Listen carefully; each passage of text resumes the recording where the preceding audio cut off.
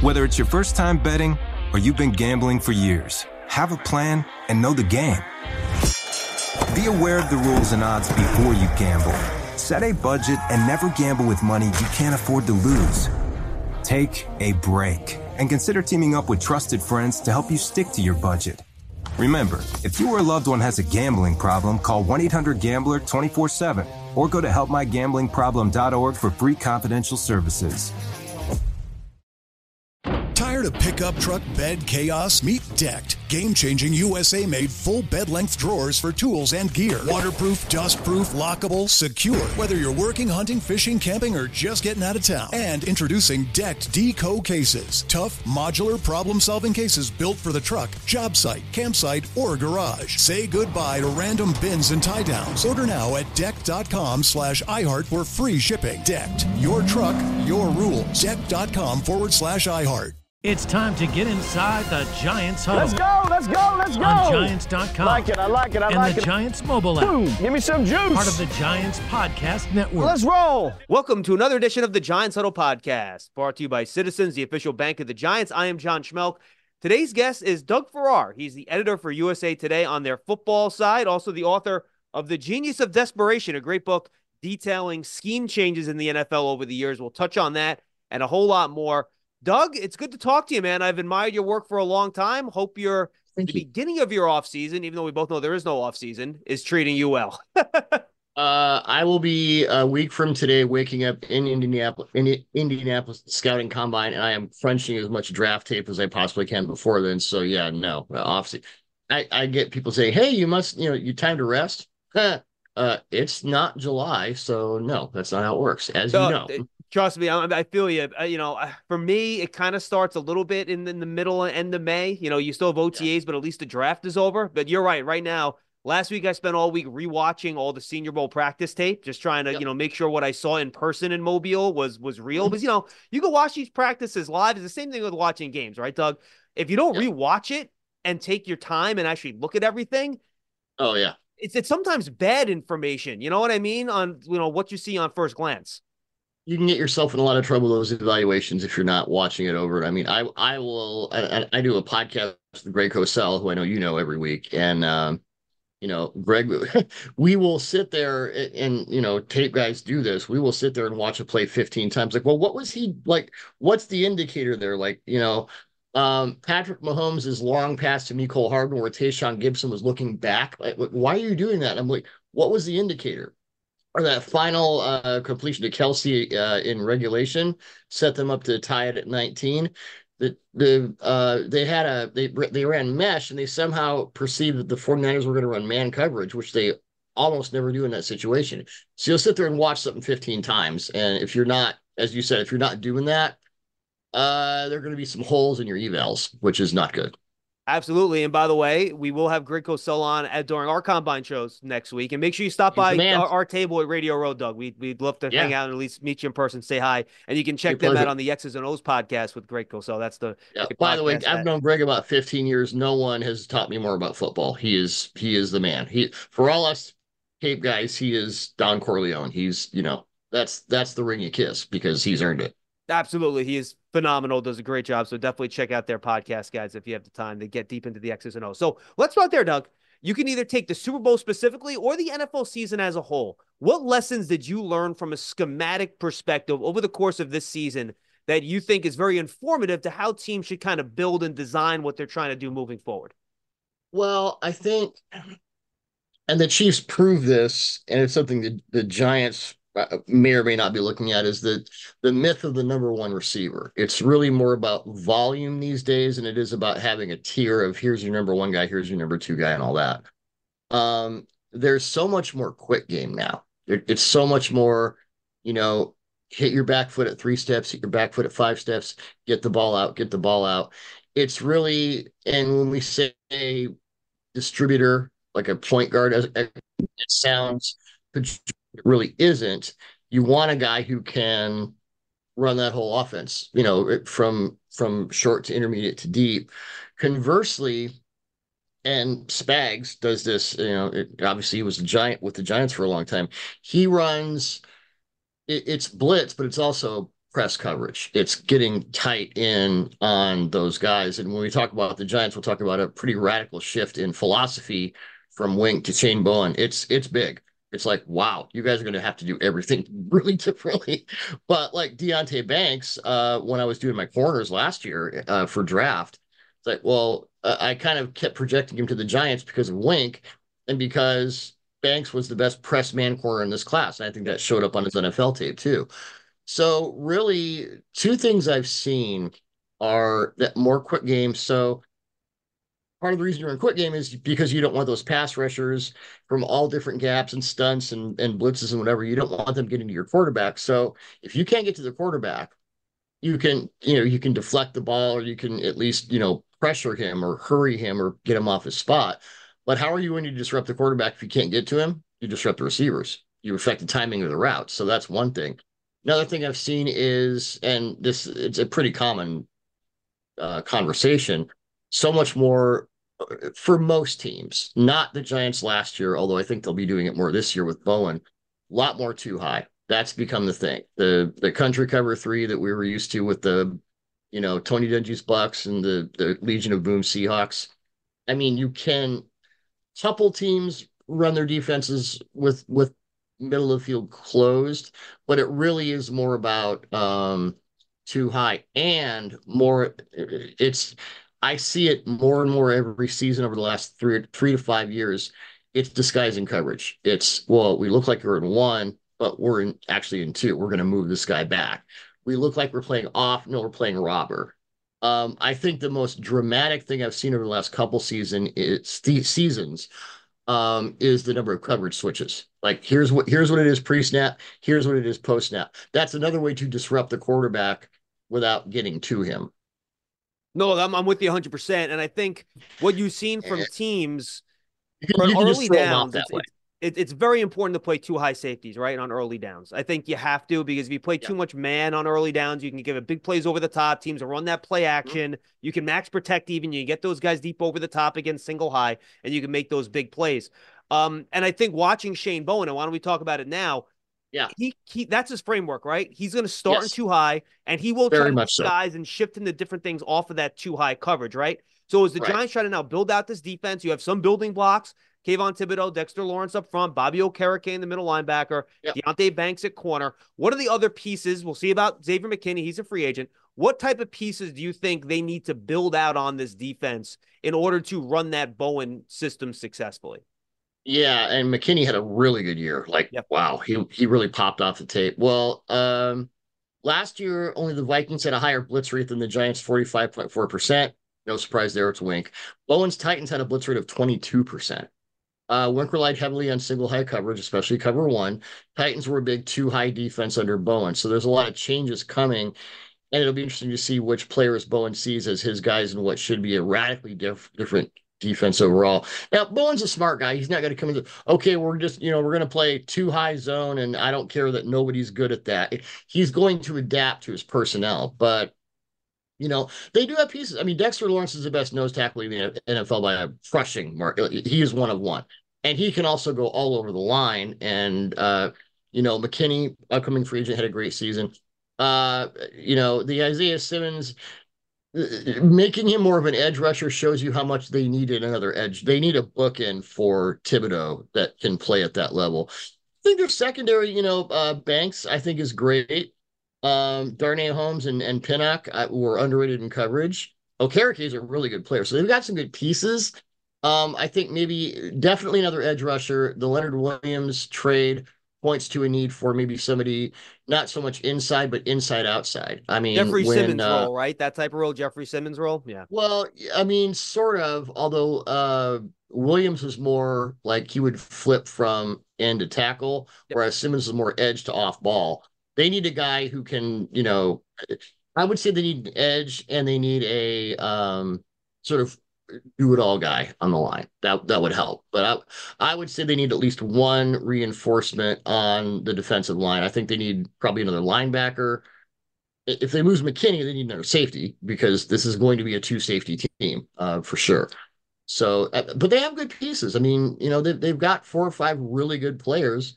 that you can build any defense around. It's just a matter of what will they be doing and how will they be doing it. And at this point, we don't know because it's hard to go. It was like when the Vikings went from Ed Donatel to Brian Flores and everything just completely changed. Took a while. It does. I mean, you're asking these guys to do different things than they were. It's more stunt heavy than blitz heavy, and there will be those switched coverages. With the practice rules you have and what you're allowed to do and not do in practice, it just takes a while. A lot of times those early games in the regular season are practice games. So that's what it turns out to be. So I will be really interested to see how that defense looks over time. No, I agree. And I apologize for interrupting. I meant that Jeffrey Simmons role, not the Isaiah Simmons role in the defensive line, that kind of three Oh, technique no, spot. Jeffrey. Yeah, I think that's Lawrence. I think that's Lawrence because he is the best nose in football. But for a guy who weighs what, 340, You can play him at three. he can burn you out at the edge, and he will. I mean, I saw him chase mobile quarterbacks all the way to the sideline. I'm like, you cannot be that big and be that fast. He's what I loved him coming out of college, and he's just one of my favorite players. When I turn on the tape on a Monday morning, I'm like, yeah, I want to watch him. He's one of those guys. No, absolutely. Last thing on, I think is interesting because Bowen did not play his nose over the center a lot last year with Tennessee. Right. You know, they kind of still use that Y9 thing from when Jim Schwartz was there. So I'm curious to see if he adjusts his fronts a little bit. So Lawrence plays over the center more, which he's done so successfully the last 2 years. I'm curious to see if he makes that type of front adjustment or not. Well, and the Titans were kind of a four on the floor front. And another trend we've seen a lot more is either diamond, just five across, or bear fronts, where the bear front, and I got into this in my book, you're trying to create single teams, nose tackles, head over the center. The ends, in this case, are to either the outside shoulder of either guard. So you're creating those one-on-ones, and then the outside linebacker in this case can do whatever. But maybe they'll run more five-man fronts and they can run Lawrence. I mean, Lawrence can line up anywhere and just kick your butt. He's that good. No, absolutely. Last thing on the defense schematically, and then we'll jump over to the offensive side of the ball here, Doug. You know, you mentioned playing man-to-man. I do think on third downs it's essential to be able to play man-to-man, properly, right? Otherwise, you've got a quarterback like Patrick Mahomes, especially guys that can create time back there and scramble, create space. Guy's going to find an empty hole in his own. You're going to be able to, get those first downs. It's just the way the league works now.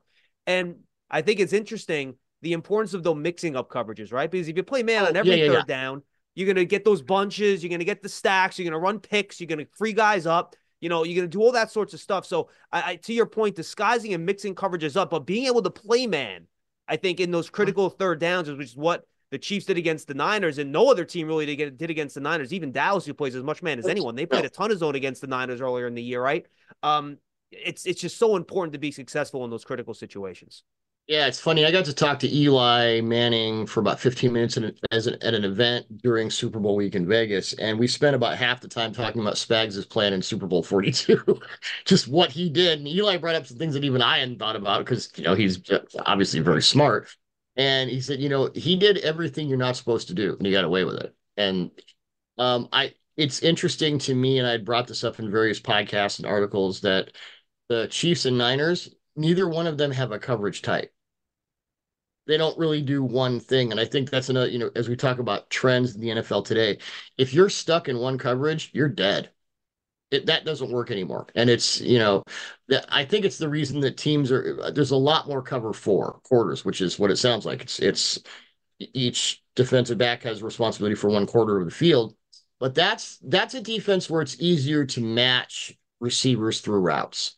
And you're not just playing because like landmark zone, that just sitting there in zone, you really can't do that. But, just matching your receivers across, pattern matching. I've been a big advocate. I did a 3-part article on match coverage like 5 years ago.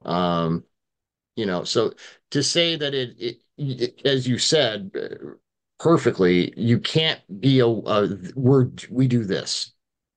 Because it's like, the Browns were single high man aggressive and all that. And they wound up getting burned with it because you can't keep doing the one thing. And you hit a quarterback like CJ Stroud in the playoffs who rips that stuff to shreds. CJ against single high last year was thermonuclear. So why don't you change? They didn't, over and over and over in that game. And Jim Schwartz is a great defense. No one's arguing that. But like no disguise coverage. You're just single high, single high, single high all the time. What are you doing? Um, you can't do that anymore. You have to mix it up because the offenses are mixing it up so much. Yeah, Carl Banks is a huge advocate of pattern matching. Obviously, he got trained by Bill Belichick, not a surprise, right? So you're in zone, but you actually pick up a receiver in your zone, then just basically is zone, but you're playing man in that zone coverage, as Well, opposed it's to the kind of fans like that when the don't know. route It's kind of that. stems is when the route, it's like the route comes out, it's zone, and then right when the receiver goes this way, you got to switch release or, you're running flood. A big thing now also is 4 strong, where you run the flood to one side and the running back comes out. The Chiefs just murdered team. They just got him over and over with that 4 strong stuff. And that's becoming a thing where you just flood one side of the field. And if you're playing zone, you don't have enough people to match up to that. You have to bring people over. And then you can hit the ISO, the backside ISO out of 4 strong because all of a sudden that guy is just, it's zero man to that side and there's not much you can do. So you have to mix things up on defense because offenses are just looking to overwhelm you with personnel and angles and numbers. It becomes this. Or Mike Smith, who used to be the Falcons head coach, like I don't know, 12 combines ago, told me it's going to become more of a matchup league than a pure scheme league, and I think that's played perfectly out the way he said it. But the Jimmies and Joes, not the X's and O's. I think fans think Yeah. about, that your classic playing area spot drop zone, and that's just not really what NFL Oh teams no no no do no. much anymore. Yeah, I've talked to guys about that and said that country cover 3, we don't do that anymore because we know better. Can't No do one that. does that anymore. Absolutely. You love turf. You're good at it. So you start a turf biz. Business grows, your savings grow. Become the most celebrated name in turf. Are you ready for all that life brings? Giants Huddle Podcast is brought to you by Citizens, the official bank of the Giants. From game day to every day, Citizens is made ready for Giant fans with insights, guidance, and solutions. Learn more at citizensbank.com. All right, let's jump to offense here, Doug. You mentioned it, with the Chiefs, the lack of a number one wide receiver. I would say that is mitigated by the presence of Patrick Mahomes, who is probably the best quarterback I've ever seen, which helps. I went Yeah, he's back, pretty I good. looked at the last 21 Super Bowls just for this conversation. I'm happy you brought this up because I think it kind of speaks to what we're talking about here. Last 21 Super Bowls, 6 were won by Tom Brady, 3 were won by Mahomes, 4 were won by guys named Manning, 2 were won by Roethlisberger, 1 by Breeze, 1 by Rodgers, 1 by Stafford, 1 by Russell Wilson. All Hall of Famers, more likely than not. I would say probably. We'll see about Russ, right? And then you have the like Nick Foles and Joe Flacco. Okay, this was weird, but it happened games. Yeah. How much is team building now? Just we need to find a guy that can play at a top 5 quarterback level for some extended period of time, and that's the only way you can really win a Super Bowl these days. Well, if you look at teams who won the Super Bowl in the new millennium, how many teams were able to do that with quarterback play that was subpar? 2000 Ravens, 2002 Buccaneers. Ben did not play well in Super Bowl 40 at the end of the 2005 season. And the Broncos, when they won 50 over the Panthers, I mean, that was Peyton Manning, but, It was zombie it was Peyton Peyton Manning at the end. It was not optimal Peyton, and he had all those injuries and all that. So that's 4 teams in almost 25 years where you win a Super Bowl with subpar quarterback play. Well, 3 of those teams, the Ravens, the Bucks, and the 15 Broncos had like all-time defenses. Yep. And with the Steelers, they had, one of those great defenses as well. It's so much to ask that your quarterback it disproportionately affects the rest of your team if your quarterback isn't one of those guys. It's just so much harder because everything else has to be perfect and there is no wiggle room. There is no margin for error because your quarterback is kind of, oh, we don't know. We don't know what's going to happen. That's really not going to work. So team building, it's quarterback number 1. So let me ask you this. So as you build around this, and look, assuming with Daniel's contract, right, he's going to be here next year in one way, shape, or form, right? Yeah, they don't have any relief dead money wise until 25. Correct. So it's what you don't want, obviously. And you mentioned Russ, the Russell Wilson situation, where the only reason you're on the team is because your dead cap hit is more than your live cap hit, which is kind of where the Broncos are. You don't want that situation. You'd obviously like him to improve. Obviously we don't know what the Giants draft plan is.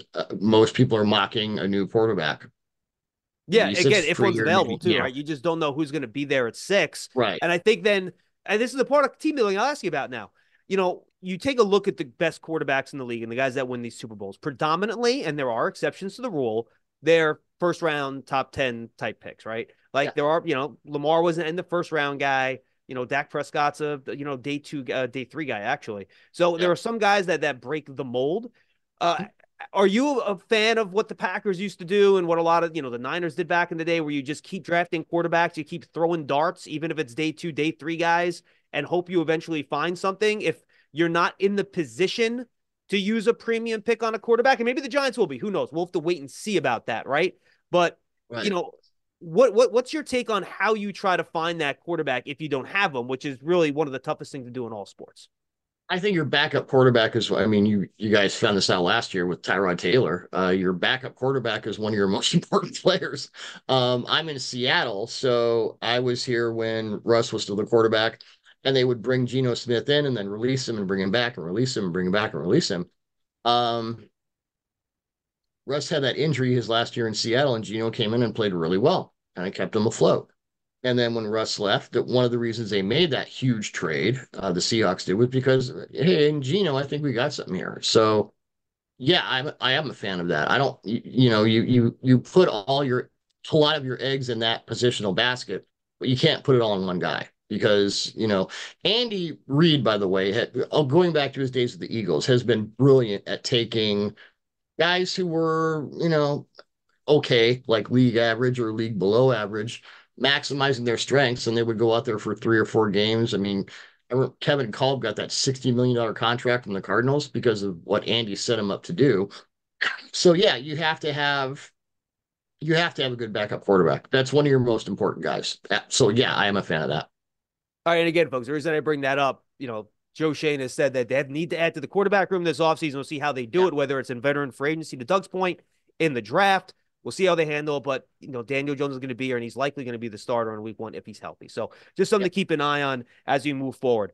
Want to touch on one more quarterback thing, Doug, before we jump to the book and some historical stuff, which I really enjoy. Sure. I know you're going through the college shape. I'm doing the same thing. I haven't gotten to that second tier quarterbacks with Penix, McCarthy. I've watched them on TV a lot. I haven't watched the actual tape yet, but I did watch every snap of the top 3 of Williams, May, and Daniels. I saw you had 2 little quick scouting reports up on Daniels and May. And I think it's interesting. I don't want to say I've watched like 2 to 3 games. I like to watch 5 or 6, so I'm not done. But I mean, Penix, I'm from Seattle, so I've done that tape. Williams, I need to catch up on. May and McCarthy and Jaden Daniels, I'm pretty much there. Okay, so I think May, Daniels, and McCarthy are the 3 guys we'll touch on then, right? Yeah. I think depending on who you talk to, some people like Daniels better than May. Some people like May better than Daniels, and that's kind of a flip-flop situation. I personally have May in front of Daniels. I'll give you my reasoning. I'm curious to get your take on it. Sure. One, I think May's running ability is underrated. I think he's a much better mover than other people give him credit for. No, he's a good runner. Yeah, absolutely. And I think Jaden Daniels, he's special in that regard in terms of big plays, right? Daniels, I think, more accurate downfield thrower. You mentioned the slot fades to Neighbors. It's all over the tape. It's everywhere. Ridiculous. It's Neighbors, slot fade, Neighbors, slot fade. It's everywhere. But I'll just break in passes of 20 or more air yards last season. He had 22 touchdowns and no interceptions. Yeah, that's not bad. In the and this wasn't like Division III football. This was in the SEC. That doesn't happen. Correct. I will say this though, and this is why I think I have May a little bit ahead of him. I think in the NFL now, Doug, you have to be able to complete passes in the intermediate, crowded areas in the middle of the field. And Drake May's tape is littered with that. Now, there's some bad throws in those areas too, but you watch the Georgia Tech tape, for example, like there's just like throwing people open, middle of the field, small areas, bang, bang, zip, zip, zip. And I love the way that from college to pros can convert a little bit. And I do think Daniels was a lot of open players on the perimeter, not as much crowded stuff in the middle. And you brought this up in your little tweet too. I was surprised how many of the easy, simple throws that Jaden Daniels just misses. That's like 5 yards down the field. And that's something that I'm like, how are you so accurate deep? But then those easy short passes, you're missing them a little bit. Now, I think all 3 guys are top 10 worthy, including Caleb Williams. Right. I think that's great. But to me, that's kind of what differentiates the 2 guys for me a little bit. Yeah, I have more of an issue. I would put Daniels above May, and I'm struggling not to put Daniels as my top quarterback overall. Ooh, Ooh, I like it. Tell me. I need to watch more Williams before I make that definitive statement. But and with Daniels, I got to watch tape with him on Zoom the day before he won the Heisman. So I have a little more insight into his process and what he's thinking. I think, well, the problem with May, I mean, there are just two, and I know his offensive line wasn't great. The surrounding cast was not great. And Daniels gets pilloried for, well, you have Malik Neighbors and all these other guys. Well, he also made them better. Um, May misses a lot of stuff in the, I would say, 8 to 15 yard area. I mean, wildly bad throws. He Like has 3 games off, at the end of the year where he way gets very off. scatter shot in the middle of the field. You're right about And that was on tape last year, and the red zone numbers are really not good. I like May. I think I would probably give him an early second round grade. Daniels, I would say Wow. mid to high first round. McCarthy, who I also like, I think there's a lot of Kirk Cousins there. Better runner than people think, much better deep thrower than people think. I Day think with two guy, though, Daniels, right? In your opinion, day two guy? I would give him a mid second round grade. Yeah, me too. Now with I'm quarterbacks, with you that on that. could, if you think he is a mid second rounder and he's a quarterback, he goes in the mid first round because you have to bump it up a whole round, as we know. With Daniels, that intermediate stuff, and I agree on that. He'll put an extra hitch when he's unsure of coverage. And all of these guys, when they get to the NFL, the coverage switches we discussed, quarterback prospects now have to deal with far more of that than any in the past. So that's a thing, and it's going to be a thing for all these guys. And it's why I like CJ Stroud. You're not a rookie.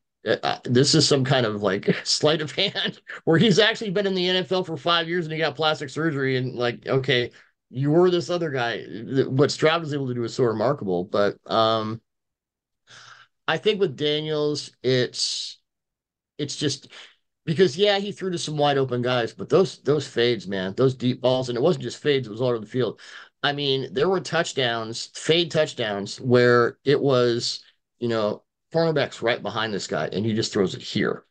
So he's got that location, tremendous runner. Very few top tier draft prospect quarterbacks can say this. He completed over 70% of his passes last season, and he averaged 11.5 yards per attempt.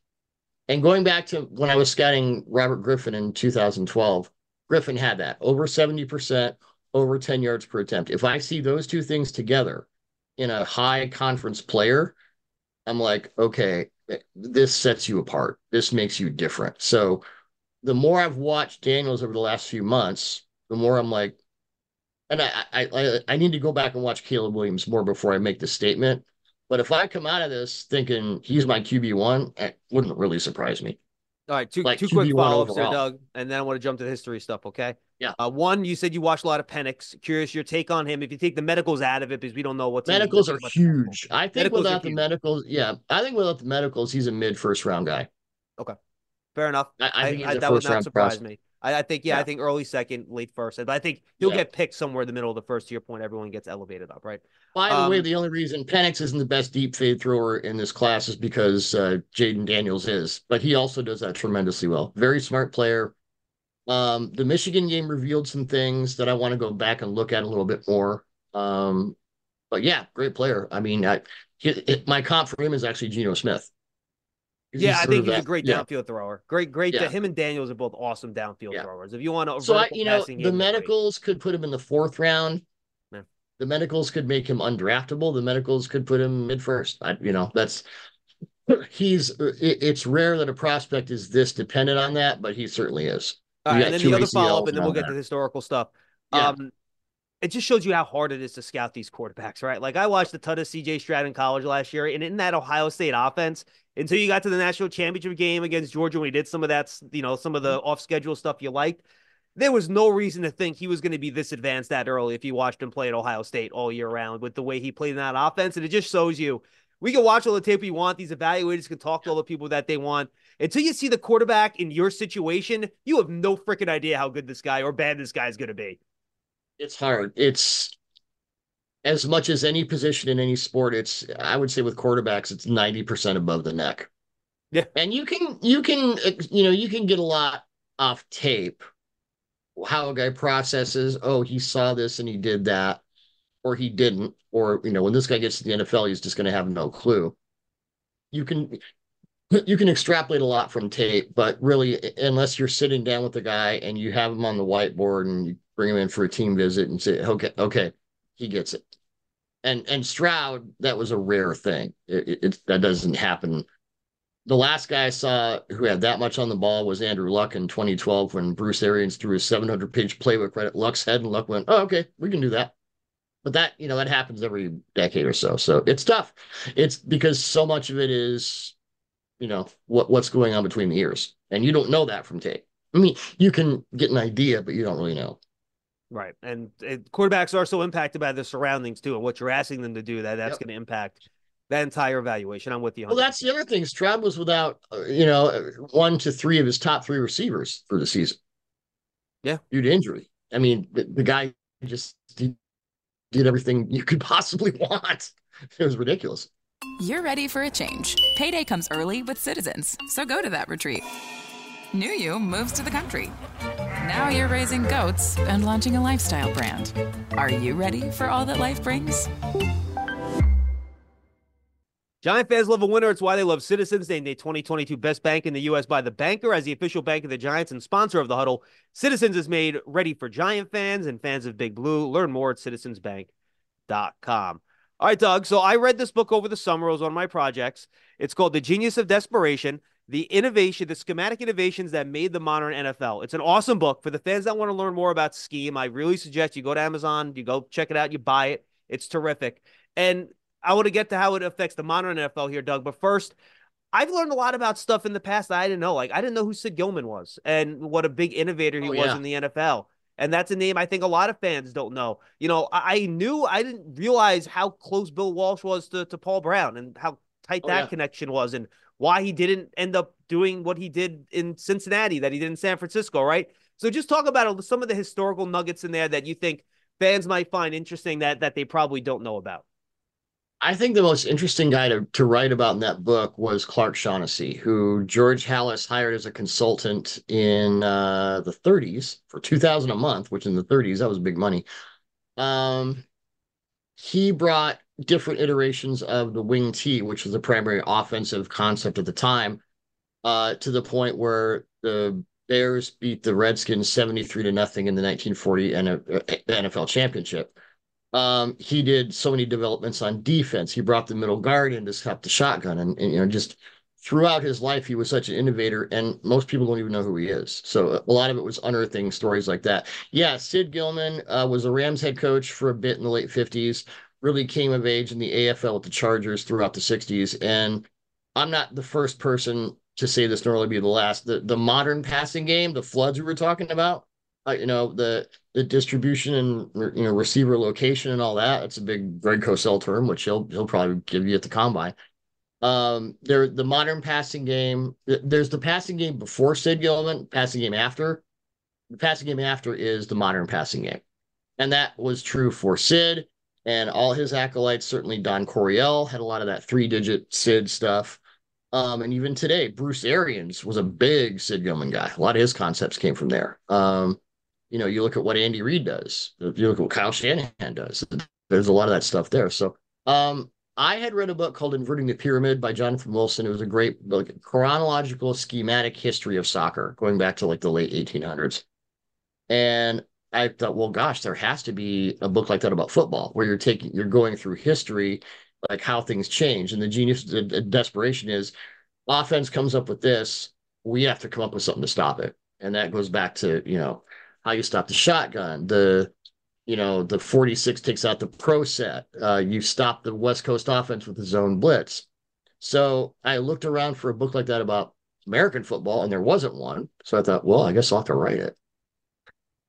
Yeah, it's a great book. And I think you write the book you want to read, right? That's. Absolutely. And it's all cyclical, right? You go back now, teams bring concepts back now that worked in the 80s, and then, why do you think we're going back to too high stuff now? And guess what? Soon teams are going to start running the ball with more power and gap scheme. Oh, you can't have 2 safeties deep on every play because they're going to run it on you. Your linebackers are too small. Then teams going to have to adjust back. The, Yep.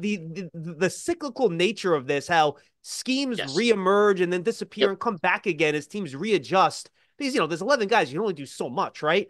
I just think it's fascinating. Well, you see all these teams. And I first noticed it with the Patriots about 4 years ago. I'm like, Bill's running bear fronts. I hadn't seen those since like the late 80s. And now all these teams are running bear fronts. So yeah, that this stuff comes back and it'll move from 3-4 to 4-3 to 3-4 to 4-3. And now base defenses, that's another thing. Nickel is a new base. Yep. Base is 4-2-5.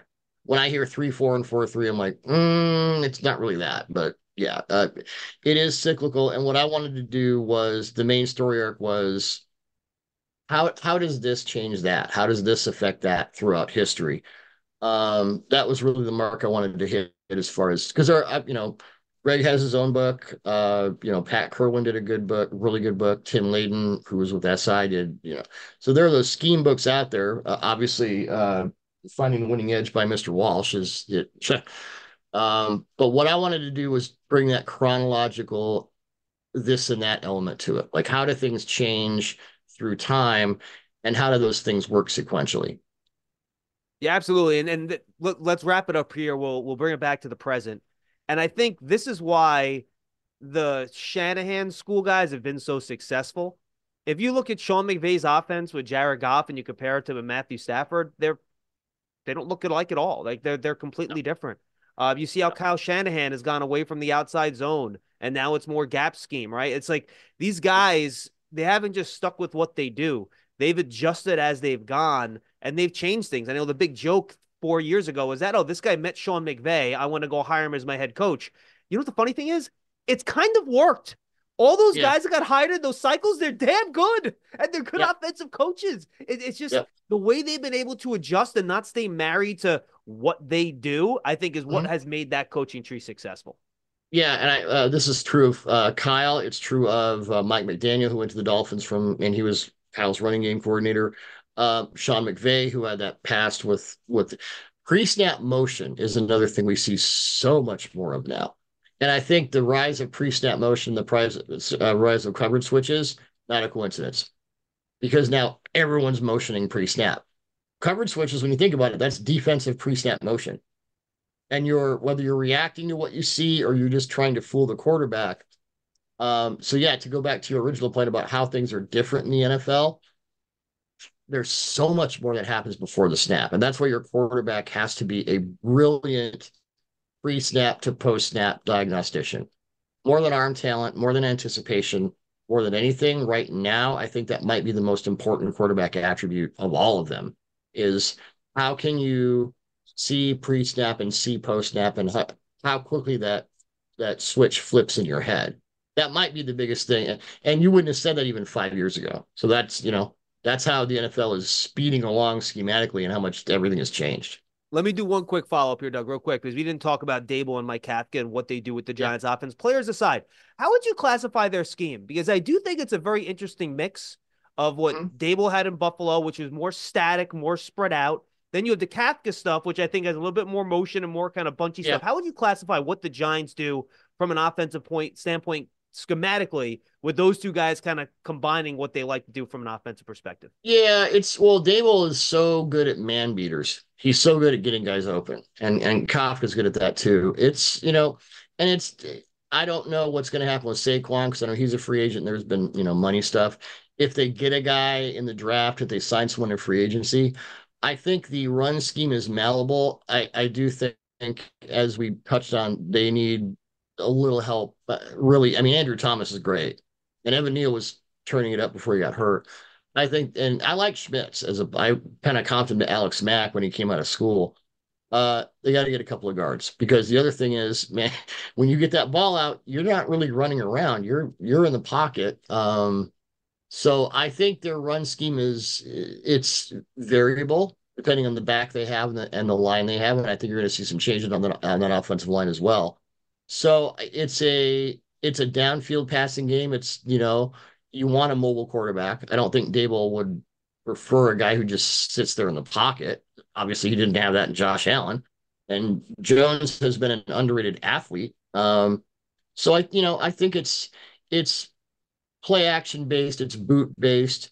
There's some pre-snap motion, but really it's about, and this is a Dable construct, and he's really good at it, getting guys open downfield. Running those route concepts and switches and stacks and whatever, floods to get guys open to make it easier for the quarterback. That's what you want to do. Absolutely, Doug. I know we touched on a lot already. Before we say goodbye, tell the folks anything you want them to know about what you're up to, what you're doing, that they should go check out. Thanks. Over at touchdownwire.usatoday.com, we're doing all kinds of draft stuff, free agency stuff, and the Genius of Desperation, which you were kind enough to mention. And maybe someday I'll write another book, although that took a lot out of me. Might be a while. That's awesome. And of course, check out the X's and O's podcast with Doug and Greg Cosell as well. Absolutely. Appreciate it. Yeah, Doug, definitely when you're in we're on a Radio Row, right? All the interviews and everything. Come by, say hello. We'd love to just, meet in person and say what's up. Enjoy your trip. We'll see you out there. And thanks for joining us on the Giants Huddle podcast, brought to you by Citizens, the official bank of the Giants. I'm John Schmelk for Doug. We'll see you next time. Whether it's your first time betting or you've been gambling for years, have a plan and know the game. Be aware of the rules and odds before you gamble. Set a budget and never gamble with money you can't afford to lose. Take a break and consider teaming up with trusted friends to help you stick to your budget. Remember, if you or a loved one has a gambling problem, call 1-800-GAMBLER 24/7 or go to helpmygamblingproblem.org for free confidential services. Tired of pickup truck bed chaos? Meet Decked. Game-changing USA-made full bed-length drawers for tools and gear. Waterproof, dust-proof, lockable, secure. Whether you're working, hunting, fishing, camping, or just getting out of town. And introducing Decked Deco cases. Tough, modular, problem-solving cases built for the truck, job site, campsite, or garage. Say goodbye to random bins and tie-downs. Order now at decked.com/iHeart for free shipping. Decked. Your truck, your rules. Decked.com/iHeart.